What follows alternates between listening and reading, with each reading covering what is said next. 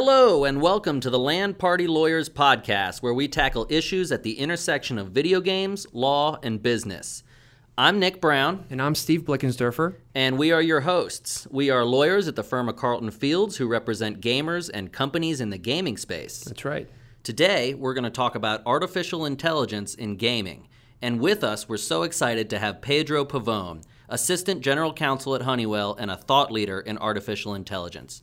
But before we get going, we need to remind everyone once again that nothing we say here is legal advice. So, Nick, when I think of artificial intelligence, I immediately go back to Terminator 2 and Skynet. So what You and me both. So when we think about artificial intelligence, dumbed down version, what is it? It's machine intelligence. It's machine learning. These days, deep learning.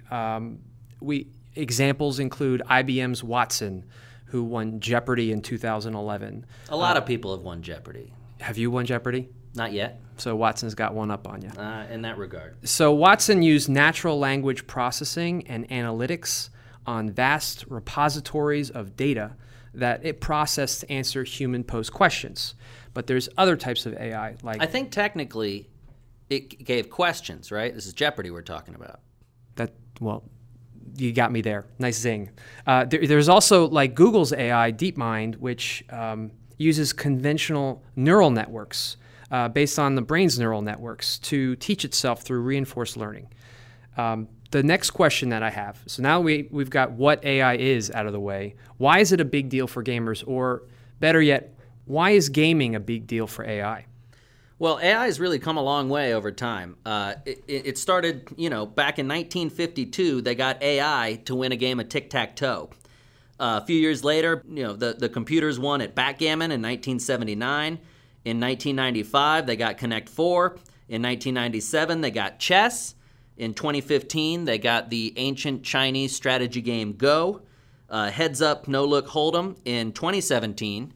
And as Steve's going to explain in a minute, it actually mastered one of my favorite all-time games, StarCraft 2, recently. That's right. AI really upped its game when it tackled StarCraft 2. It being AI, recently played StarCraft 2 and beat professional gamers. And not just beat them, like single-handedly beat them. 10-1. 10-1 record against pros. Okay, and we're talking about Google's project AlphaStar, which is the first AI to defeat top pro StarCraft 2 players. And they played players on Team Liquid, Mana, and TLO. Also notable in 2017, Elon Musk's AI, OpenAI, beat a Dota 2 player at the big esports competition for Dota 2, the International. So AlphaStar is really fascinating in that in this particular instance, after the games were played and the metrics were measured, AlphaStar actually had a slower than human reaction time and took fewer actions per minute than the pros. And it won by employing a variety of strategies, demonstrating deep neural network strategies, demonstrating an understanding of stealth and scouting aspects of the game, pressing an advantage when it had one, and retreating from ill-advised fights. It was really fun to watch. Now, one of the differences here and why this is different than some of the other games is that StarCraft is an incredibly complex game. That's not to say chess and Go aren't. But the difference here is that StarCraft, you've got imperfect information, you've got to move the camera around, you've got a million decisions to make in the course of a game. A game can be 5 minutes, it can be an hour long, but the decision tree just expands exponentially because of all the options available to you. You're not just picking one move. You're not just moving one piece or placing one tile. And the way they got the AI to practice and get so good was they simulated over 200 years, actually, of StarCraft games, just played over and over again. Which, as I understand it, is a little bit longer than StarCraft's actually been out. Mm-hmm. But the computers were able to learn that they could get better at the game, and they ended up, as we said, beating the pros 10-1. Other reasons why AI is a big deal, we're constantly hearing that AI is going to replace jobs and upset industries. And we're obviously working in one where AI is going to threaten jobs, and that's in the legal industry with legal research and things that AI can increasingly do. Also in the medical field as well. So this AI beating StarCraft 2 pro players is more of a big deal in the sense that it signals a turning point for AI and how it can problem solve, because StarCraft 2 is about complex problem solving in an imperfect environment with imperfect information, where there's lots of objects and choices and micro actions and fast-paced human AI.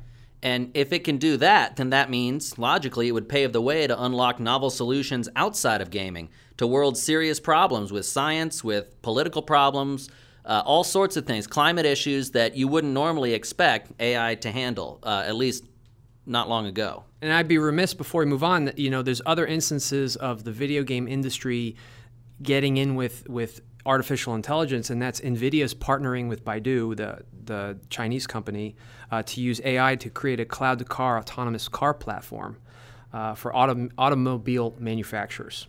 So at this point, I'd like to switch gears, and I am so pleased and happy that we have for our interview today Pedro Pavon, who is Assistant General Counsel at Honeywell, who has practiced in the AI and IoT space for several years. So, Pedro, welcome to the podcast. Why don't you just tell us about yourself? Hey, what's up, guys? Thanks for having me. Like I think you said all the relevant pieces. I'm an attorney. I've been working in this space for some time, mostly in-house, but I did spend a few years at a law firm before that. And a lot of lawyers out there say they work in AI. What does that really mean? Well, for me, it means I get to work with development teams and product teams that are building AI capability on the back end, creating functionality on the front end. And that's fancy talk for really smart guys who know a lot of math, who create solutions based on machine learning, artificial intelligence, and neural networks. So that's what I do, and I think that's why you invited me here. So thanks for having me. That's right. Thanks so much for joining us. Yeah, and that sounds really exciting to me, who I do not know a whole bunch about AI. So can you tell us what most excites you about the current state of artificial intelligence? Well, it's funny because I'm not a technical. I don't have a technical background. I'm a lawyer, and so if you ask that question, I think to an engineer, they might answer it differently than I'm going to. But what excites me the most about the current state of affairs around AI is just how much attention it's finally getting. You mentioned in your remarks, I was listening in earlier, that AI, the math for AI has been around since the 1950s, but it's really been in the last couple of years that AI has hit the mainstream in a big way, meaning there's a lot of products out there advertising that they're driven by AI, and there's a lot of consumer interest in using the technology to make their life easier. So for me, what most excites me about it is that we're finally going from a kind of technical engineering exploration phase to an adoption phase, meaning people are interacting with AIs every day, whether they know it or not. So that's what I find most exciting. So if that's exciting to you, what most scares you about the current state of AI? I'm interested to hear your thoughts on this. Yeah, well, it's funny because the same thing that gets me excited kind of is a little scary, right? So there's widespread adoption. And when we think of AI kind of in the general sense, we think of solutions like, Amazon's Alexa or Siri, or in the case of this podcast, we're talking about how AIs are being used in video games. But there's some other less, or let's say more nefarious applications that are also starting to get some attention. And one of them, to me, is like lethal autonomous weapon systems. You talked about Terminator 2 at the beginning. Well, that might not be a reality yet. But there is the capability already exists for autonomous weapon systems to make battlefield decisions without human interaction. And that's a little scary to me. I think autonomous vehicles present a lot of great benefits, but also will create some confusion when they're adopted more widely. And so the speed at which AI is getting adopted in some use cases, I think, is exciting and going to be fantastic. In other use cases, I think we need to be a little bit cautious and make sure we don't put something into play that gets out of hand quickly. That autonomous weapon thing sounds to me a little bit like StarCraft, right? Yeah. You're going to see these battles, but they're going to be taking place from the wrong perspective. Yeah. You could use the same program that what AlphaStar could be put into a tank and, know what to do and where to go, where to shoot. It is a very scary proposition. Yeah. I think the technology exists now. It's just a matter of trying to figure out what the right thing to do is. And as you guys know, the right thing varies depending on who you ask. So it'll be interesting. And that's why you need lawyers, right? Right, Pedro? I suppose. So tell us, Pedro, what's the last game that you've played, video game, and how do you think you'd do against AI playing that game? I play a lot of Forza. It's a racing game on my Xbox. Forza Horizon is the last game. I'm actually sitting pretty close to my Xbox now, so I played it last night. How do I do against AIs? Well, I can tell you that the AI, the mini AIs built into the game, can kick my butt if I put them on too advanced or too skilled of a setting. But I tend to do better against the AIs than I do against really skilled kids and human beings who are amazing at that game. But I play a lot of Forza and it's fun. So we as humans still have the advantage in that respect, at least for the time being.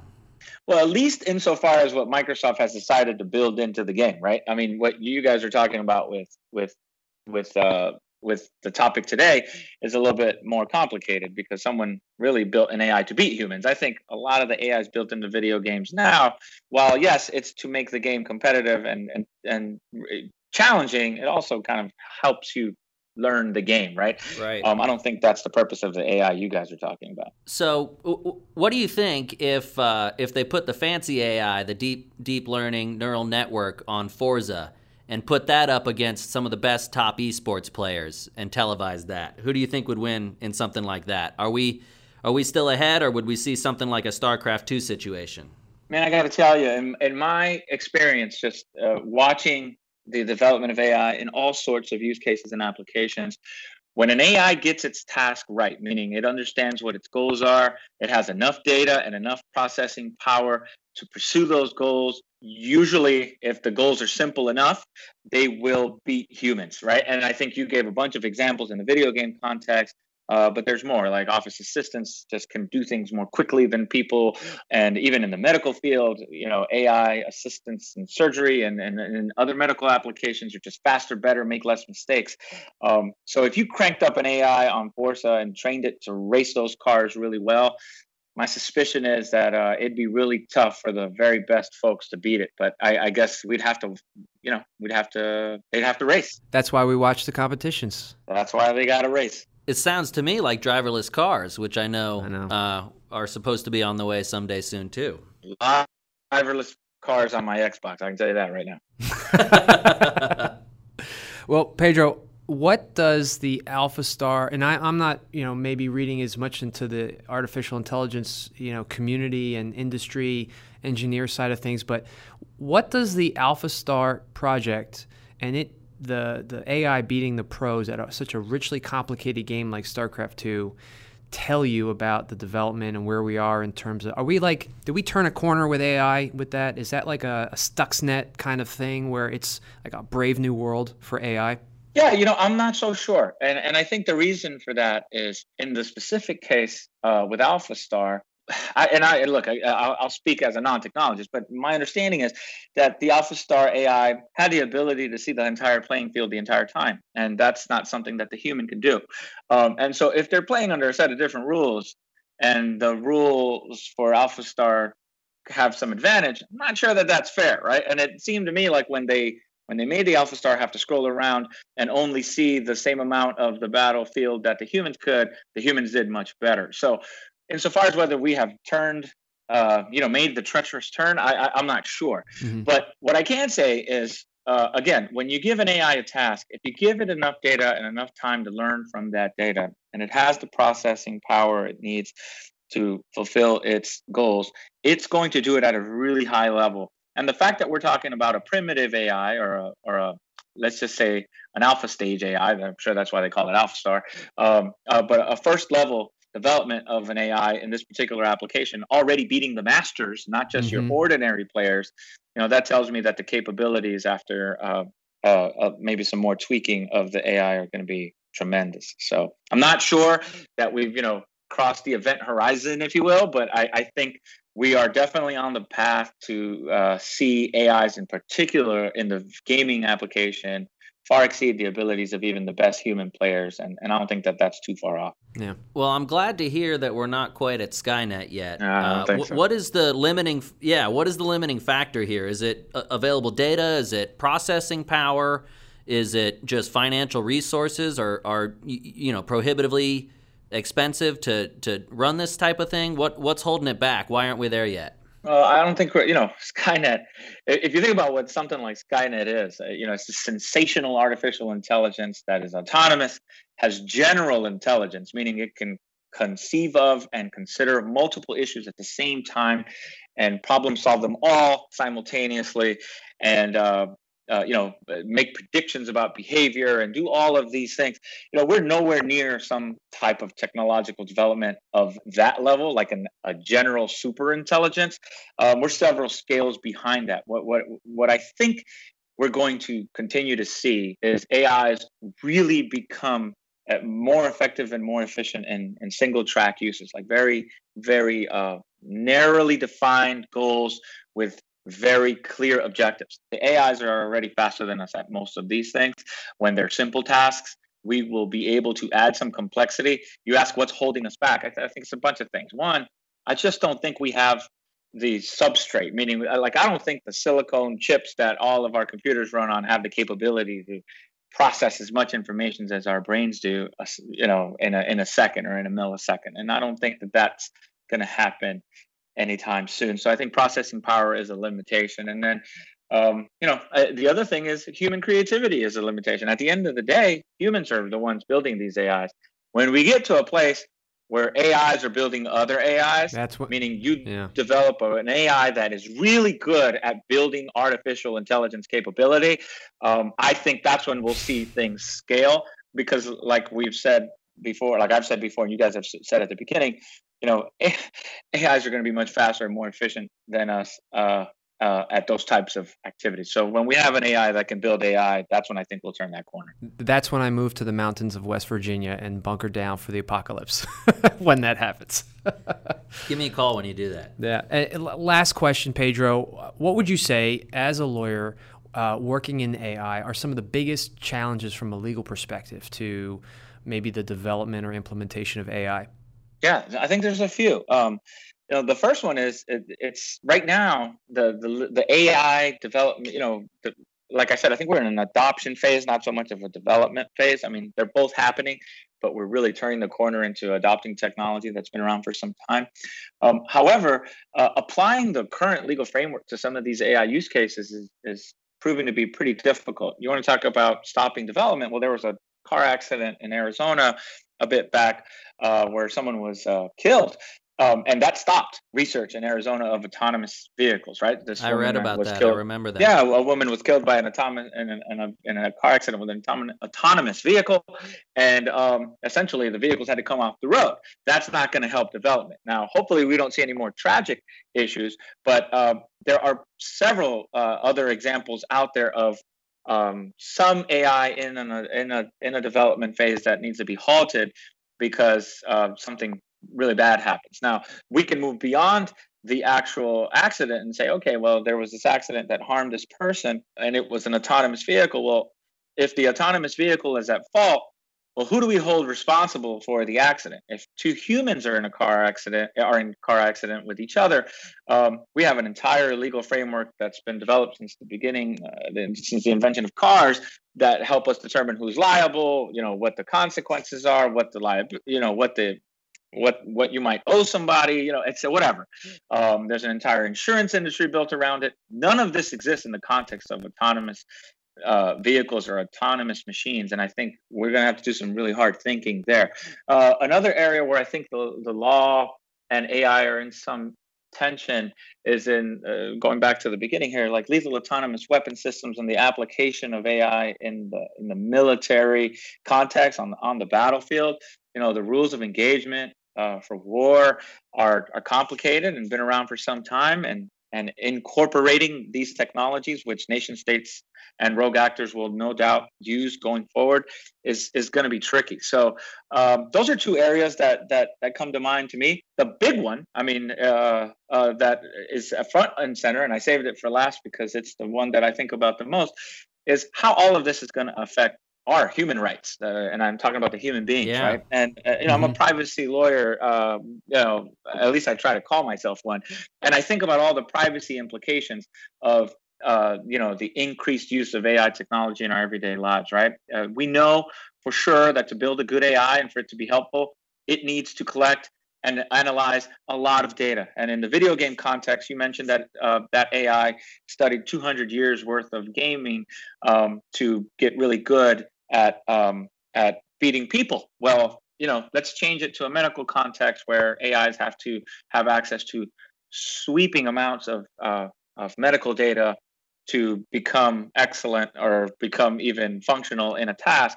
The privacy implications of that are very significant, and you don't need to look any further than China, where China is essentially building a surveillance state that monitors its citizens 24/7 to advance its AI capabilities. And really in the context of security and for political reasons, you see it a lot in China, but also to create cool, fun commercial applications that people love.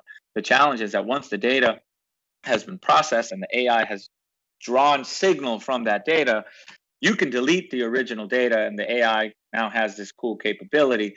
But the AI can't forget the things that it learns, right? So if it collects a bunch of data about me and then it decides that I'm a high risk for, let's say cancer, you could delete all the data that it used to make that conclusion, but the conclusion has been made and now it's out there. And that's not my data necessarily under the current legal framework. And it'll be interesting to see what companies and organizations, governments are allowed to do with the insights that AI are going to bring to the table in the coming years. So privacy is a big one for me. Yeah. Lethal autonomous weapon systems are as well. I'm guessing they don't have HIPAA in China, do they?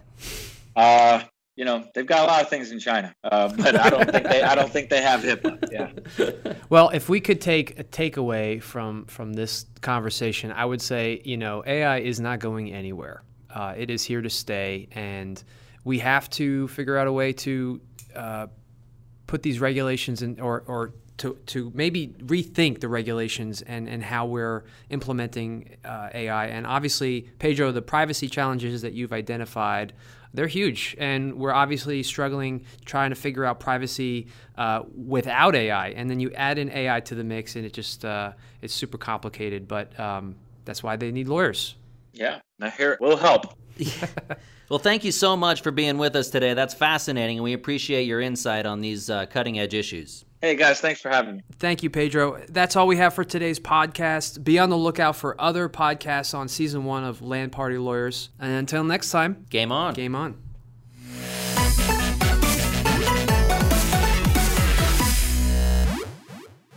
You've been listening to the Land Party Lawyers podcast series with Steve Blickensderfer and Nick Brown.